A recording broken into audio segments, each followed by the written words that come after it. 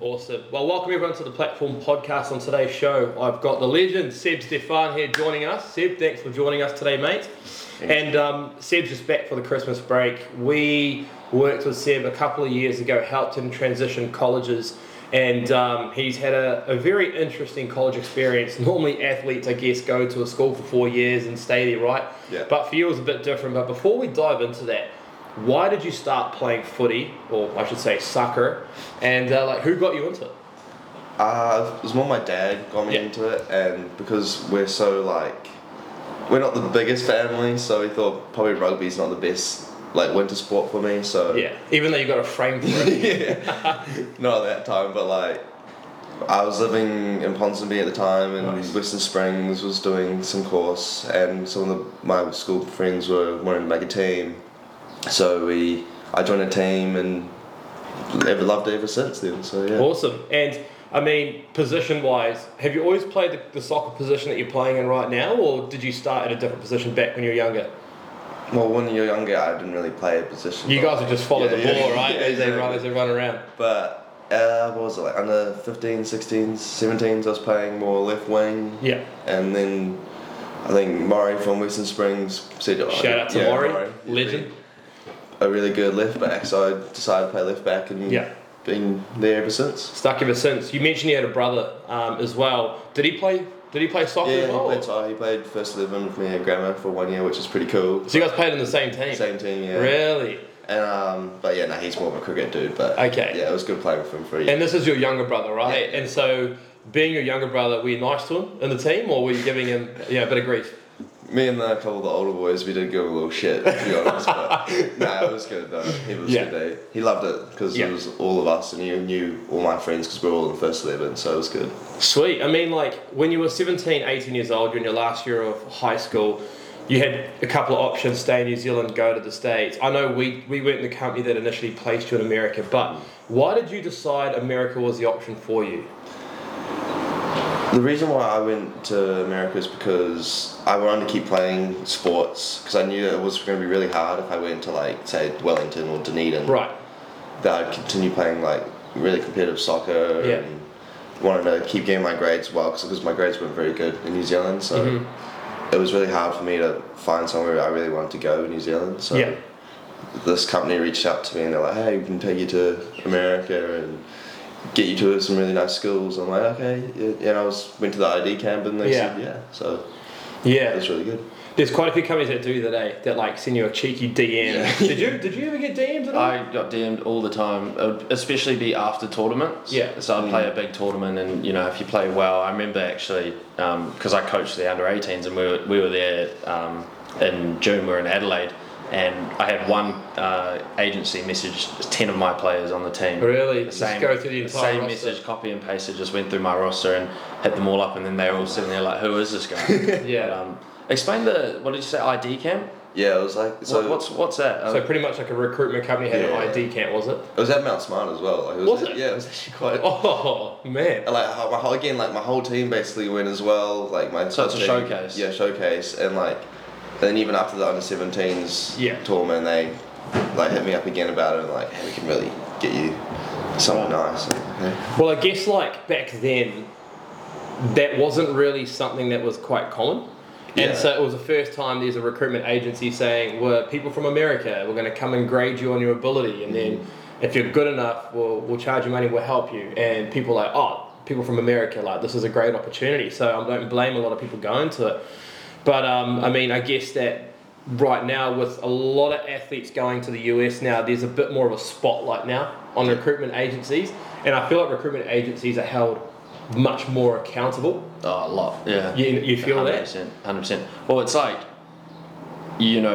the more that the college sport is getting kind of commercialized, and the agency and with the NIL agreements, it is becoming a lot more of a spotlight on the agency side of collegiate sports. Yeah, and absolutely. And when you're registering with the NCAA account, which you don't have to do it again now because you're nearly done. You're in your senior year, but when athletes register with the account, there's all these questions like, have you paid anyone to market your skills and ability? And then you've got to go and answer that, and then they'll say, who did you use? Who was the person? What's their phone number? What's their email? How much did you pay? Was there any portion based on you getting a scholarship? And they're asking all these questions because there were a lot of recruitment agencies, especially in Europe, saying, we're going to charge you X amount because you're a better level athlete than other people, but we're going to charge you X amount for the same services, but you're not as good. Yeah. And we're going to charge you more. And so it was quite unfair. You have to charge like the same fee for everyone, and you have to make sure all your books add up. And recruitment agencies were getting caught out and kids were getting penalised for it, which is a bit of a shame. But I mean, you had all these options to pick from. Why did you go to Sussex Community College? Why was that an option for you? I really because I like traveling, so like it was really close to New York, and so it was like a 45-minute bus ride to get to the middle of New York, so it was like... How much does that cost you to catch a bus from, outside of 45 minutes away from Manhattan? It was $30 and you can get from there and back. US? Yeah, US, yeah. Wow, that's not bad. It's pretty good. Yeah, it's not bad. But other than that, it was because, again, my grades weren't very good at school and my GPA wasn't great, so I couldn't get much academic scholarship for the big like D1, D2 schools. Right. So I thought it's cheaper as well, a lot cheaper than going. A lot cheaper, man. So it was like, go there, do a couple of years there, try, get my GPA up, which I did, and now it's given me the opportunity to get better academic scholarships, plus I got more playing time than I probably would have if I went to a D2 school. I guess there is a bit of a stigma around junior college, correct? Yeah, people think it's tiered. Like D1's the top of the triangle, and then it goes D2, and then D3, then NAI and JUCO. That's just not true. But yeah, and for some cases, JUCO is the top tier that you should be trying to go to. So like, I guess how did you deal with that? Like fighting through that kind of stigma, like in New Zealand, where your mates are like, "Oh, you're going to a JUCO." Like, why aren't you going to Duke? Yeah. I don't really see it like that perspective because I was away for so long. But like, I did understand like when I first went, I was like, "Oh, it's a JUCO," and it's not like because some of my mates went like big D1 schools. I was like, "Oh, why can't I do that?" But then when I went and played, like we went to nationals, and we versed like a Dallas Academy in the MLS, and these guys were crazy. Like you have like ex-professional players, brothers playing for this team, and we're like, holy crap, these guys are good. So it was like after that, I was like, I can't see a preference or like a stigma between it because these guys would have been anyone. And as long as you're there playing soccer, what else is there? Yeah. Well, you've got 4 years of eligibility, and you've got a couple of options. Some people pay a lot of money to sit on the bench. Me personally, I would have preferred to go to a program where I get minutes and get opportunities. Now, being in a junior college system, which is its own system, did you play against Division 1 and Division 2 schools sometimes? At JUCO? Yeah. We played in pre-season or anything? A lot of good D2 schools. We didn't play against. And how did you go against these D2 schools? It was all pre-season games, so like they would always swap, and like we would swap as well, like positions, not positions, but like members, so everyone could get a decent amount of play. But like we played a good 3 or 4 D2 schools in the pre-season. Did you get any dubs? Got a lot of draws, not a lot of dubs, unfortunately. But because we were such a small team, like we only had like 16, 17, 18 squad members. So that's just asking for injuries. It is asking for injuries. So. Yeah, but guaranteed a lot of playing time though. Well, that's it, right? And I think that if you go to junior college, you're there for 2 years, and then you get your associate's degree, which is your ticket to then cross credit, right? For your last 2 years at a 4-year university. And what's the point of going to a JUCO if you're not playing? Exactly. Yeah. And so, like, I remember when we were working with you, and we just had this like big folder of video footage. And for the listeners that are listening to this podcast today, so we started working with Seb when he was just about to finish his time at junior college, and then they came on board with Platform Sports to help transition to a 4-year school. And I remember doing a video, and we asked for a bunch of footage, and you had it, which was fantastic. It was very hard to see though, because they had that. It was pretty bad. The fields were like American football fields half the time, and so trying to figure out where the lines were for the soccer field was a bit niggly. Yeah, no, we always played on lacrosse. Lacrosse would have been the same. We played on football turf as well. Yeah. Or soccer turf. We were quite fortunate. We had a nice soccer turf that we could play on, but. Yeah. Did they make it like is it an outline on the field for lacrosse, or did they have to make it? No, there was. I'm trying to remember right. We had 2 fields, and one of them wasn't marked out. It was marked out as a football field with just a couple circles for the goals. Oh yeah. Creases. But then we played on a soccer field that also was a lacrosse field. But turf is so much better.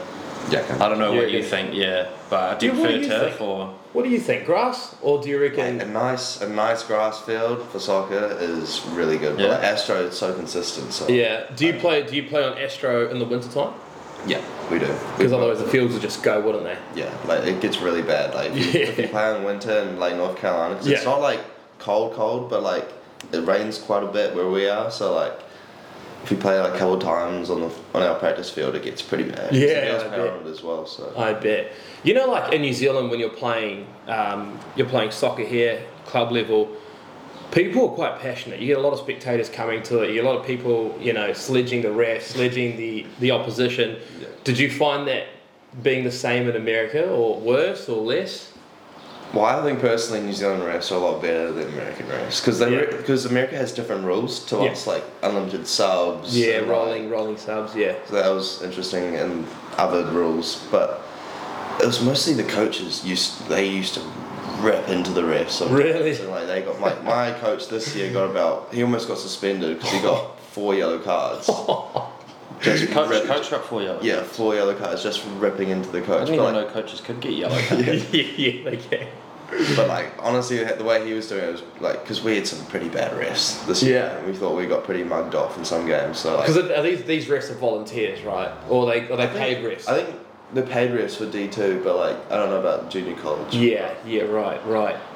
But yeah, no, we were pretty. What hard. about you, mate? Any yellows?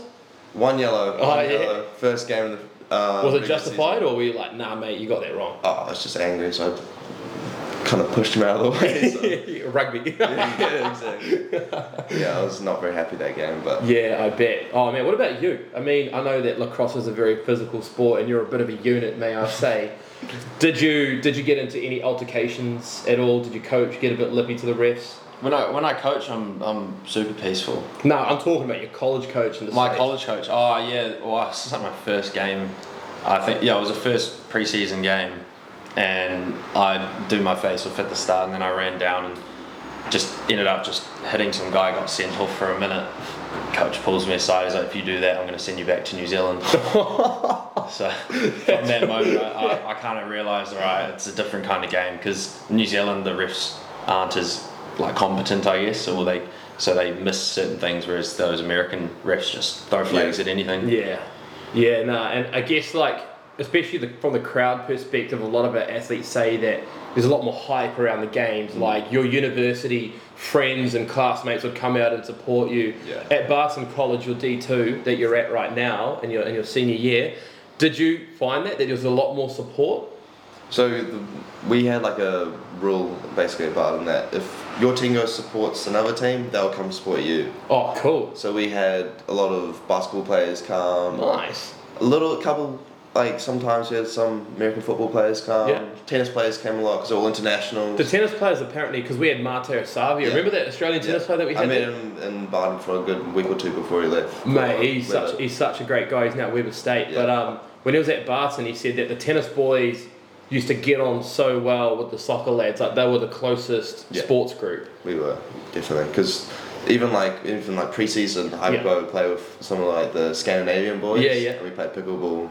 Oh, all the time, yeah. How do you like pickleball? Bob? I love pickleball. It's blowing up. I think it's awesome. Like Yeah. it's so quick and easy, and it's because we got caught like 4 or 5 courts. Yeah. Right beside our school. So Yeah. it's easy. Can you guys explain pickleball to me? I've seen it all Mate, over. it's like a mini tennis court. They've got little pedal bats and they've So got it's like this table like tennis. aerated In a way. ball, like a solid ball, but there's rolls in it. There's like a little section at the front just before the net that you're not allowed to enter in. Okay. And it's just like tennis, but it's blowing up. And I'm pretty sure Dwayne Wade and LeBron James, Yeah, mate, it got like again. Tom Brady, Yeah. Naomi Osaka, tennis player, Nick Kyrgios just invested like something like $4 million or something into it. Like, yeah, it's becoming a big thing, and it's a lot of people playing. There's videos of Kevin Durant, Right. this like 7-foot Yes. unit playing pickleball. It's just absolutely crazy. And I was actually talking on the phone to Jenny Bindham, who was the head women's coach at the time at Loyola Marymount University D1, and we were on the phone for like half an hour. She goes, I've got to go, I'm so sorry, I'm running late for pickleball. And so I was like, oh, all good. And so she hung up and took off. And a lot of these D1 tennis coaches that stopped coaching tennis, they're now running pickleballs. You know that we were just talking before this podcast about Palm Beach Atlantic, about how your new coach used to coach at Palm Beach Atlantic in the men's soccer program. Well, the former head coach at Palm Beach Atlantic, his name's Brian. Yeah. He runs a pickleball club now, and he left to go coach pickleball because there's more money in it. And it's a blowing up sport. I'm just waiting until it becomes an NCAA sport. That's what I was saying. I would do that instantly. Like I'd be so good at that, I reckon, if they made it into sport. 100%. I mean, well, your hand-eye coordination ain't too bad. You know, lacrosse running around with a stick and a ball is pretty difficult. How's your racket sport game, mate? I don't have any film to back me up. So I'd like to say I'm half decent. I mean, you know, I tend to pick up a stick and be able to hit things. So, you know, that's why I want to play tennis next year, and we'll get out there and we'll see how I go. Well, we did say that I will mic you up, and you can return my brother's serve and see how it goes. Oh, geez, I don't really worry about him. We'll clip that up one for the Instagram reel. But I mean, I told him he needs to work on his flying. Yeah, that's right. Yeah, he needs to work on a lot of things. In terms of like your time at Barton, so you went 2 years at junior college and then you transitioned to Barton. How was it going from a junior college environment to an NCAA Division II environment? Oh, well, I had no expectations of what it could be like, so I was kind of like 50-50, and like I had to find my own way down there. And then, because most of these schools are in like small towns, because of, you know, how expensive it is. So I get there, I'm like, there's all just farmland and stuff. I'm like, what the hell's going on here? Yeah. But then I went especially like coming from Auckland, where you've been living in the city. Everything's close together, and like Sussex, it was really like same thing. It was nothing around. It was just like a little town. 45 minutes, half an hour away from Manhattan. Yeah, exactly. But like, and then Barton was really close. It's got like a pretty big town. Because I went into it and I was like, oh wow, there's actually quite a bit there. And like, if you want to be a party goer, there's one of the biggest schools. Which you're not, right? Well, of course not. But like, there's a big school called Greenville, which is pretty big. ECU. Yeah. So you could go over there for, it's like half an hour drive to get there, and it's pretty easy. How did the whole transfer process work, like logistically, right? Obviously, you went to JUCO first. It was, you know, a fair distance from Barton, I'm guessing. Yeah. And you obviously bought all your stuff to move into the JUCO, and then how do you get all that from one college to the other? Did you rent a U-Haul and go for a drive, or? So I was gonna I did buy a car. Yeah. But what car? What was it? It was a really old 2000 Honda. There we go.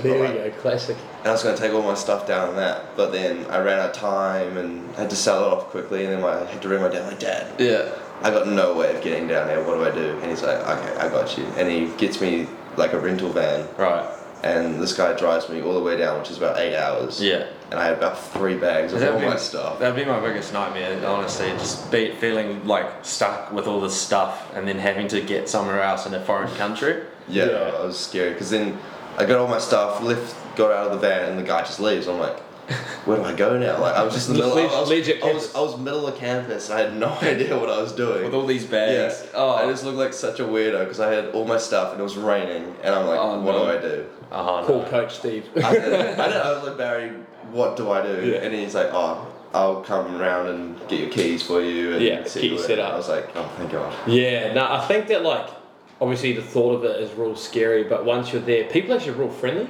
Oh yeah, they are. How was it being welcomed at Barton? With our coaches, they were like, because we have 2 coaches that were past players, so they knew exactly what we were going through, and they were internationals. So they were really friendly, and they were offering advice, and Coach Barry as well. Yeah. Is also like, he was really helpful. Like, he's a nice guy. If you need anything, call me. He also sets up all the Americans, because obviously internationals can't work, but like, he sets up all the out-of-state Americans with jobs and stuff. So he's a really good dude, and they really, really do help. He went the extra mile, and I feel like when I was talking to a lot of coaches about you, when we were trying to place you at a 4-year school, Coach Barry at Barton, the assistant coach at the time, he was just such a nice guy, and he was like people first and soccer second. And that's what I liked, and that's what kind of vibe I got from your parents. Like they just wanted someone to take care of you that would be there when you're like, when things are going not so great. That's someone that you want to support you. And that's what I felt with Coach Steve. It's a shame that he's not there anymore, and we actually still keep in touch, etc., just in case he jumps back into the college system as well. But I mean, it must have been nice having those group of boys, and obviously we connected you with Mateo as well, because he was there at the time, right? Yeah. The tall, handsome Australian lad. Yeah, well, the good thing about Barry was, like, even to this day, he still invites us to his house to, like, get food and stuff. Oh, cool. Even though he's not even part of the program anymore. Yeah, sure. Yeah, no, it was cool seeing Mateo because it gave me some sort of reference of, like, what I could, like, say, ask someone and, like, because he was there for the first 2 weeks when I was at Barton, so he showed me around some things and told me what to do, what not to do, and But yeah, no, it was good that I had him for a little bit. I guess that's a great thing about soccer or football, whatever you want to call it, is the international aspect of it. Because that's something that I feel like I missed quite a bit with lacrosse. Lacrosse is an American-Canadian sport, right? There's not many other countries that take lacrosse as seriously as those two. Yeah. So like, I remember when I was over there, I actually probably spent a lot of time with the tennis team or the soccer team because they are all international students as well. You know, they're all from England, and whereas on the lacrosse team, they're just all Americans. It's actually very rare to find a soccer program with just all Americans. Yeah, it's very rare to find that, and even now, a lot of the coaching staff is actually international coaches, which is fantastic. Let's talk about living conditions, right? So you've lived at Sussex, you also lived at Barton. Did you ever have any? I'm going to put you on the spot here. Did you have any horrendous roommates? I've only had... Oh, I did actually die. I did have one at Sussex. Are you still friends with him, by the way? And would he be listening to this podcast? No, I don't think he would. But he used to snore so loud. And like the second day, I was like filming myself, and I was like in bed. I can't sleep. And is it like one of those Instagram videos that the boys pretend to do the rowing to the snoring noise? I could have done that, but like I was doing that. I was gonna send it to like my brother, and I ended up sending it to on my story. Yeah. And they're like, wow, I feel so bad for you.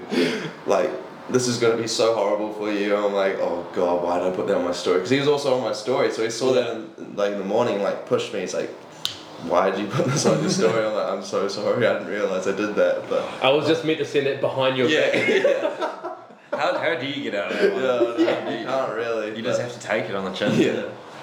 It's just like, oh, sorry, mate, and then just never talk about it again. I know, it was bad, but... Cool, I want to go transfer colleges right now. Yeah, he understood though, because he's had roommates before, so he was like, yeah, I understand that. What about you, mate? I had no problems. Because you were the guy that snored. yeah. No, I had Casey. Shout out Casey, wherever he is these days.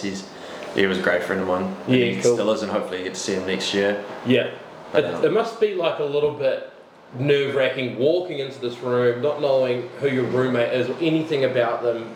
It was. Is that scary? I don't know about you, but I was. Especially because, I don't know, I went early, a few days for the international orientation. So I kind of had the room to myself for 3 or 4 days, kind of just waiting, like the anticipation for like, who actually is this guy? I've seen his Instagram, but don't know what he's actually like. Yeah. And then I met him and, we got along like a house on fire. Yeah, I had a few athletes call us when they first went to college, and some of the issues that they had was they said, look, the roommates are great, but they play FIFA all night till like 3 a.m. and they invite their mates over because not everyone's got a TV in their dorm room, and they just have got an assignment due and they're up at night, and then they're trying to get some sleep and they can't, and then issues happen. Did anything like that happen with you? See, I'm not one that we had the mates in the room and play PlayStation till 3 a.m. That was you guys? Yeah, so we've had... So we're going to room 4 in like an in-campus suite. So like you have two bathrooms and then everyone's got their own room. Oh, cool. Oh, that's neat, hey? It was really, it's really nice. So it's like a studio kind of vibe. Yeah, and you also got like a living room. So we have like a nice TV and stuff. So we all play like FIFA and whatever, like Fortnite and stuff. So... We were playing at like 10 p.m. This is like the first day because we had pre-season, so we were already been here. Yeah. But like the roommate who wasn't like part of the soccer team, he was trying to go to sleep and he's like a mid student. So was there three soccer boys and then three soccer boys and then some. What are they called? Narps, right? Yeah. Non-athletic. Who's the one that narps? Yeah. Oh god. So like he came in at 10 p.m. He's like, oh, can you turn down the volume? And like it's not even that loud, but like. When I went to bed and they still play, I was like, yeah, that is quite loud actually. So it made sense, but it's good having like teammates as your roommates because obviously they've got the same sort of schedule. Well, that's exactly right, isn't it? And they can sort of help you out. But it's also good having other people because you see these guys 24/7 basically. So having those sort of roommates where they're not really do the same thing as you. Yeah, and it's also branching out your network, right? Because you wouldn't really get to chat with these people too much because you'll be away playing or training, and obviously lectures are something, but it's real quiet in the lecture room. You're not there for a chat, so it must be nice getting to meet other people. In regards to your day to day at Barton, for athletes and parents that are listening to this that are really curious about what college life is like, what was your day to day? I know you got 2 different seasons, so let's start with the fall season. Let's say you're competing. Yeah. What would be your day to day? So pre-season, it was pretty hectic. It was like 3-week pre-season. Yeah. This year was a lot more sport, like soccer related, because last year with Steve and was it like yo-yo tests and stuff? Yo-yo tests, gym in the midday because it was so hot. So we'd have a morning session, gym session, and then we'd play like 11v11. But like this year it was easier. It was like we had not easier, but it was just more different. Yeah. But like, so we had an early session at like 6 a.m. because it's so hot, so you can't really do anything midday. Yeah. You really can't really do anything, and then you do like another 11v11, but we wouldn't do the gym session this year, which was actually quite nice because it meant that we could recover. Cool, man. That's good. And like when you're going away, for example, you got a game on Saturday, you got maybe it's an overnight game because it's quite far away. Do you have the relationship with your professors where maybe you got an assignment due on Monday where you get like an extra deadline or something? Have you ever had that happen? I have, because we had one game, it was against Toowong, which are a really good D2 school. They, like, the girls team before us had COVID, so they had to do all their stuff. It took like 2 hours, and they don't have flights. So we went there for 3 hours, and I knew I had an assignment that day, so I thought I could get back and do it quickly. But they postponed it for the next day, and I had no time to do it. And I'm like, hey, I've got a game tomorrow, and I've been all the way with like a road game. Yeah. Could you please give me like an extra 3 days? And they're like, yeah, I totally understand that. Because wow, that's so good that they're on board to support you with that, because that must be so stressful thinking, I have to get home and I have to get this exam done. Exam, assignment. They're normally pretty good, especially if you're international students as well. Like, if I was going to leave early, I could message my professor and be like, hey, I need to do this a little bit earlier, would you mind? And they'll be like, yeah, because they'll just put on lockdown browser, so you can't do anything about it. So, do your professors get to know you guys on a first name basis? Like, is your lecture rooms a reasonable size where they'll get to know you quite well, or is it a really big lecture room where maybe the professor might not know the students? So with Barton, it's a really small school. Yeah. So there's about 2,000 students, and we're all basically student athletes, which makes it. It's a big sports academy, isn't it? Basically, yeah. So like, I'm in the educational field, so I have basically the same classmates almost every subject, which is really cool. So we're all really close together. And professor-wise, again, we've got 3 or 4 professors that do education. Awesome. And they basically know us on a personal level now. So. And any of the boys in your team, are they studying the same thing that you're doing? No, but I've got one of the girls in the soccer team. So we basically do everything together. Yeah, I bet. When it comes to education, so like presentations and stuff, we help each other out. Yeah. Was it the same thing with you? Like when you were at your school in the States, at Chestnut Hill, right? And you were studying there for the first couple of years. In your lacrosse team, did you have anyone that was doing the same courses that you were doing? Yeah. And was it doing business? So it was nice. And I mean, like we had, there was actually, I remember one class, we had our assistant coach as our professor, and there was about 5 of our boys on the lacrosse team. So we know who was getting asked all the questions. And two other guys. It was only a class of 7, and 5 of them were lacrosse players, and the lacrosse coach was our professor for it. Wow. So that was cool. I mean, that was that was easy. But I want to know the difference, right? Because obviously you've done JUCO and you've done D2. What are the difference in like facilities, like your kind of your training rooms and your like access to that kind of recovery stuff? Was there much of a difference? There was quite a bit of difference. Like say for the training room and like the physios at Sussex, we literally had one physio for all sports, and we didn't have that many sports, but like. What'd you guys have, like 8 or 10? Yeah, about 8 or 10. Yeah. So she was going around everywhere. So you really had to like have like an appointment or something with her to do it. But luckily for us, our assistant coach was also trained as a physio, so he was able to take us in to do ice baths and do all the tape jobs and stuff. Yeah, gotcha. But like at Barton, we have our own physio for the team. At Barton, so you've got your own strength and conditioning coach, which is great. Yeah. And your own physio as well. Mm-hmm. What's the recovery rooms like? So we do our recovery room because we've got like a all student weight room, and then we've also got a student athlete weight room. Specifically, yeah. So we've got everything. There's about 20 racks of all sorts of weights, and we just do recovery in there and do stretches and do like recovery weights. Cool. So you got the ice baths and everything. Yeah. How do you guys deal in an ice bath? Like, are you guys okay jumping? I love it. Yeah, I love it too. I actually do. It's really nice. Would you? Because I see like a mate of mine. His name's Arts. He swears by it, and he bought like this fridge and then turned it into like an ice bath. Obviously, takes the plug out. But he puts it into, it's like a big freezer, I should say. Puts it into an ice bath and does it every morning. And I'm like, mate, how do you get in there in the morning? Every morning on my showers, I always flick it to cold for the last 30 seconds. I remember we were watching some documentary, me and the flatmates, and they said to do it that way. Oh, it might have been that Chris Hemsworth on that Limitless. Yeah. I have seen that. Where he's apparently it lengthens your life by like 5 years if you just 30 seconds cold shower at the end of it. Just shocks your system kind of thing. I don't know. I couldn't do that. Whether or not it works. I could maybe do it at the beginning, but then at the end, no way. Well, that's my thing with ice baths. Even I'm quite content with getting in an ice bath when I haven't been running. But I remember over in Korea when we were playing, when I'm sore after a game, I can't stand ice baths. But when I'm not sore, I can do it perfectly fine. Mate, like, because when I was playing tennis growing up, we'd play like maybe 3 or 4 matches a day at these tournaments. Just be bugging. And after every match, you'd have a shower, and you would know which locker room my brother was in, because he's the one that was screaming at the top of his lungs, and my dad's just going, hot, cold, and just like shocking the system every time. And then he goes, I'm ready, yours here. I'm like, nah, I'm good. I used to battle with it. Go hop in the bar. Yeah, literally. But nah, hot and cold showers are an absolute chat. That's the way to go. But ice baths, man, I guess they say like the first 10-15 seconds is brutal, but apparently you burn a lot of calories doing ice baths because your heart rate spikes and everything.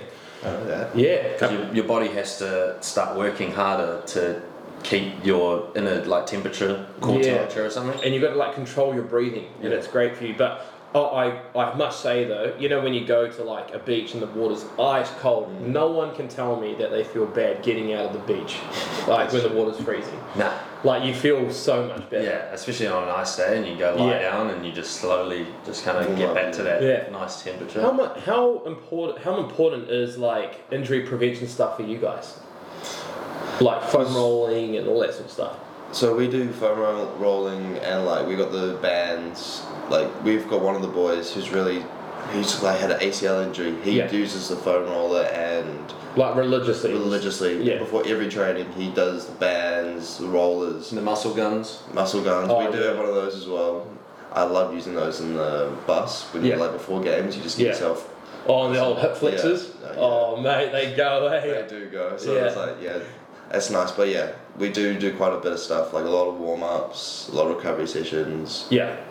So yeah, that's awesome. And what kind of like clothing do they give you? Obviously, apart from your competition outfit that you wear, what kind of other gear do you get given to wear, like gym, leisure? So we get 3 training tops. Yeah. And it's normally different colours, so we can't use last year's gear, so slack off because it's not fair on the freshmen because they don't have all the gear. Yeah. But like we have a jumper, a polo to wear to games, and another 2 or 3 pairs of shorts for training, and you also get provided a game because we don't keep our game kit. Yeah, so it turns up. Turns up the day. So we do that. Any training shoes or anything? No, we don't have that because we've got too many players. But we do have that at other sports, like basketball get their own. So jealous of that. Like they get their own nice shoes, and volleyball get to pick their own. They get to pick their own shoes, and like we get gear and stuff like. And we're like one of the best. We have one of the best sports at Barton. So we were like. So you got a bit of bone to pick with the athletic department. We were really pissed about that. There's the amount of budgets that some of these sports teams get is absolutely ridiculous. I was saying on our other podcast before that I had a Division 1 college coach with me last week. He's just over here watching some tennis tournaments and then going to stick around for the ASB Classic. Right. And when I was dropping him and his wife back to the accommodation, I asked him about their budgets and what they have, and he only has 10 guys in his team. Each of them get 30k a year to get spent on US on equipment. It's just absolutely ridiculous. And I guess that's why a lot of people are going to college, because they are getting a lot of things given to them, which is great, which is fantastic. Now, so this could be quite controversial. I'm just going to say it anyway.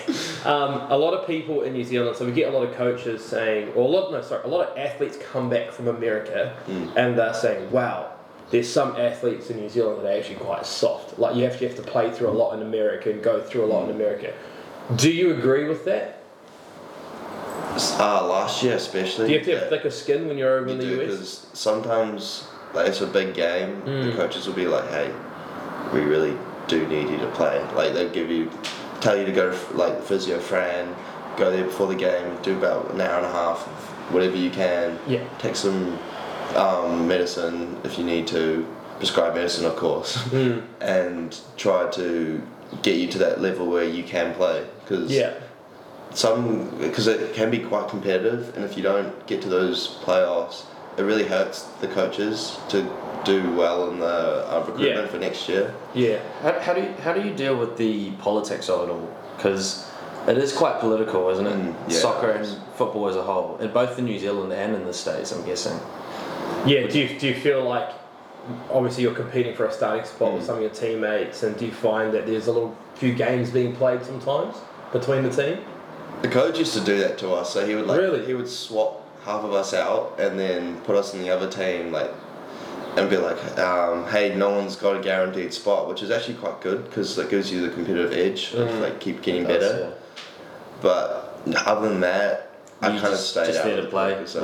Get there and try my hardest and try and get as many minutes as I can. Because there's a lot of kids here in New Zealand that their parents, fight a lot of their battles with the coaches here. Yeah. And if they're not happy, they'll just get up and go to a different club. Yeah. And there's some kids that have a few niggles and will sit out of games. Whereas in college, I know a few of my athletes, they won't say anything. They'll play through injuries. Now, I'm not saying every person back here is like that. We've got an athlete, Flynn Saxon. Yeah.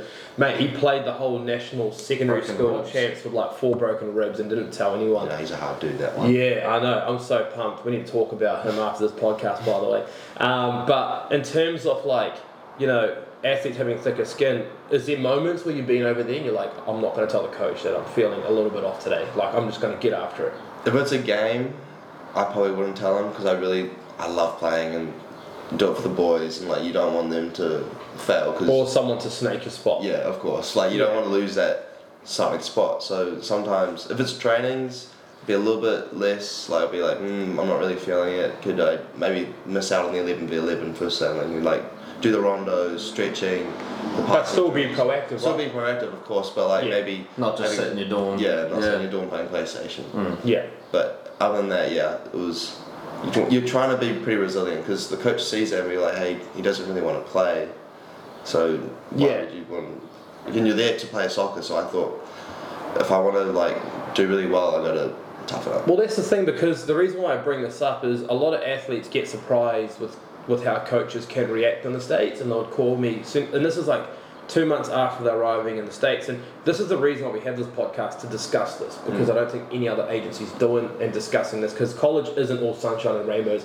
It is difficult. It is such a challenge. It's cutthroat. Super cutthroat. You're there by yourself. Mum and dad aren't there with you. The coach has got a job to do. If he doesn't perform, his job's on the line, and he has to make big decisions. And so I had an athlete that phoned me recently, and he said, I'm really upset with what the coach said to me. He said, I'm not good enough. Pretty much said, I'm not working hard enough in trainings and all this sort of stuff. I want to come home. And I said to the athlete, I said, listen, they're going to have conversations like this, and this is going to continue to happen throughout your entire career as a soccer athlete. You just got to have to take this on the chin and listen to what they're saying, but use it as motivation to go and do better. But I feel like in New Zealand, there's some coaches here that are real pat on the back kind of thing, and it might not prepare athletes for those big moments. I mean, what advice could you give other athletes that are going to the States right now around that kind of topic? I think you just got to keep an open mind about it, because if you are one of those people that really nurture your body and like you need to be like safe. You just gotta really like do the hard work after that then, because you need to show your coach that you are wanting to be part of the program. Because if you don't want to be part of the program, the coach is going to be like, hey, I'm going to put you in Devo team until you get your stuff sorted out. Why don't you jump on the transfer portal? Exactly, yeah. Because it gives them the option to take away your scholarship if you go in the transfer portal. So yeah, 100%. And look, I mean, I'm not saying that all coaches are like this. I had a coach that had a go at one of my players, and I actually called my athlete saying, let's go somewhere else. This guy isn't the guy that, you know, we thought he was, and he's acted in a way that's completely unprofessional. Let's get you out of this environment. So I'm not saying all coaches are like that, but college is brutal, eh? What can you add to that? Well, I mean, you went to the States and played across at a good level. Was it kind of like that as well? Well, I think the difference, I always compare it to here, and I know for lacrosse here we're still in the growth phase where we're still trying to get players to come in, and you're building the sport, right? Yeah, if we're cutthroat here and tell kids, you know, you're not good enough, we're going to cut you from the team, they're just going to leave and quit the sport, and we need to keep as many players as we can. Whereas over there, they've got a plethora of players, you know, they can just pick up the next local kid who's just as good, if not better than me. So I was there with the mentality, like, I just got to ball out. Because if you don't ball out, you're going to get cut. And now, you know, that is just the competitive nature of college. And some people are bred for it and some people aren't. What's some advice you can give to people that don't get given an opportunity right away and are put on the bench? What can they do? You really just got to keep working hard, honestly, and like going to the gym. Also, asking your coach, like, what are the areas that I need to work on? Because I know there's one boy in my team last year didn't play anything, like any minutes for the first team. He went to coach the next semester and asked him, hey, what are the things that I need to work on to get me into this first team? He gave him 5 things to do, and he's now playing the first team, almost starting every game. That's just it, you just got to be a dog. You just got to be a dog. You do. You just got to listen to the coach, see what he wants from you, and then if you do that sort of thing, you will get rewarded for it. That's what me and Umra always talk about. It's just a dog mentality. Yeah. Some people have it, some people don't, but you need that. You need to get after it, and I'm not saying like it's the parents' fault or anything like that people are soft. I just think it's a culture thing. I think that there's a lot of levels in New Zealand you can play, a lot of great levels that you can play, and it puts less pressure on people. And when they go to the States, it's like, if I don't perform at the school, I'm gone. And then the what if is very scary because it's super competitive to go get scholarships out there. And so if you do have an opportunity to play in college, you have to, like you said, ball out. It's really important to put your best foot forward.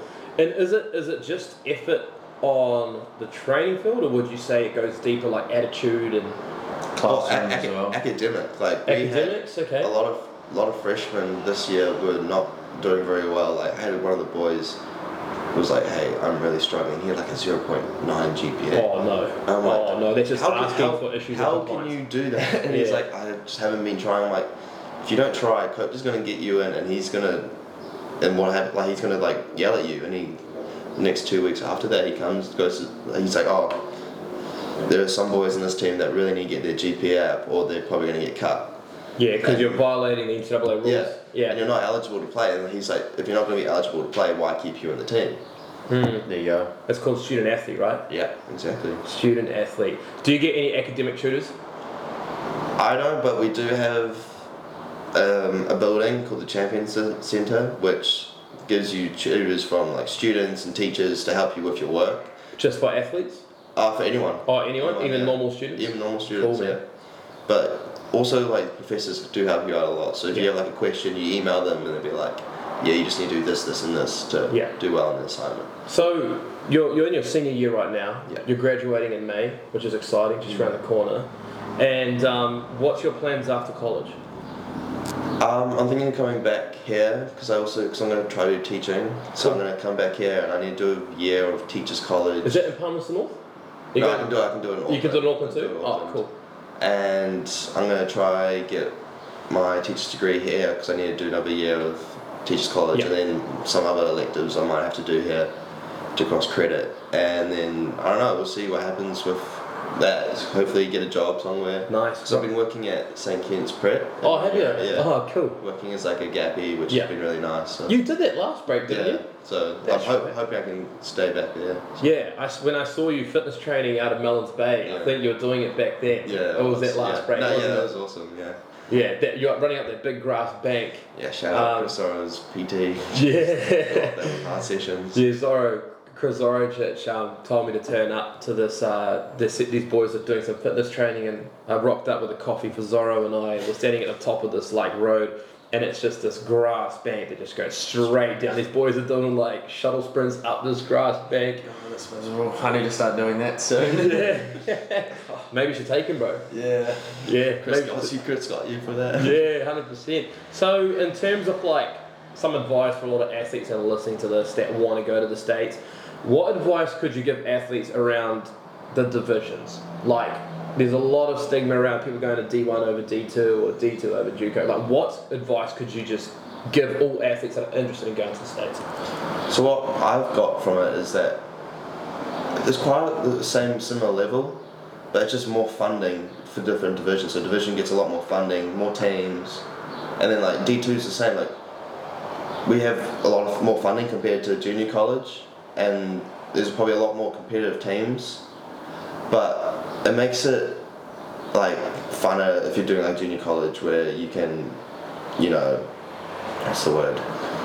Like you have the time to get those minutes in and be able to do put some runs on the board, develop your game, yourself, and like figure out what you want, like what you think you can be. But when you get to like D2, you're trying to have that like refined game so you can get those game times straight off the bat. Yeah, because I use this. I just videoed this morning some content for our Instagram reels, some advice for athletes, and I thought of it the other day. I was like, everyone wants the best house on the best street, right?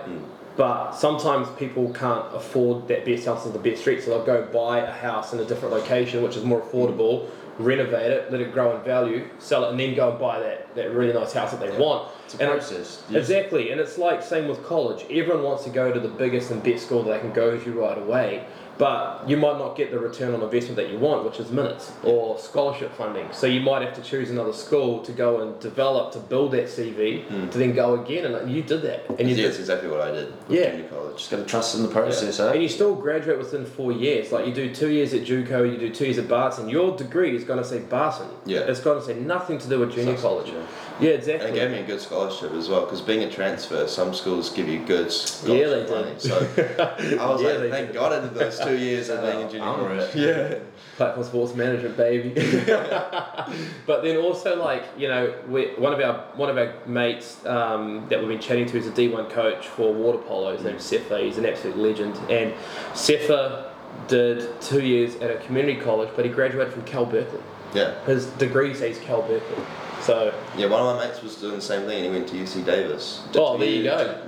2 years at water polo and some junior college, and then went UC Davis. Oh yeah, nice. That's where Dylan Wood graduated from. He played footy there as well. But I mean, it's, I guess, like one thing that people can't control is the coaches. Like coaches leave. Like your coaches left, new coaches came in. 2 weeks before preseason, he left. There you go. And that's something that we just can't control. The people just like us, and they're chasing opportunities just like us as well.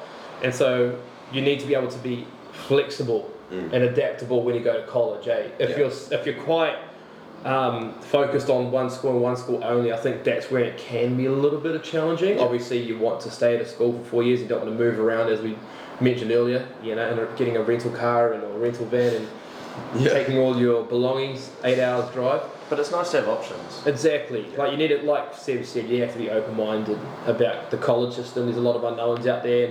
I think that if you just expect that it's going to be challenging in the States, you'll probably do better. Yeah, honestly it was, because I had no expectation of how it was going to go. Yeah. So having that open mind and feeling like you are going to have a challenge because it's new culture, new way of learning, it was made it a lot more funner to do. So I was really happy that I did go to the States. No, man, you're doing so good, and I mean we're looking forward to seeing you finish the spring semester strong, and I look forward to seeing you back in New Zealand in May, man. It'd be good to have you around here running back with Western Springs. Hopefully, yeah. Yeah, you'll have a high price tag on you, mate. You'll be able to get paid after college, so... Yeah, that's true. Yeah, if you need an agent, let us know. I know someone that can help you out. But no, appreciate that, mate. Should we wrap this one up? Yeah, all good. Until next time. Until next time. Platform Podcast, baby. Platform Podcast. Beautiful.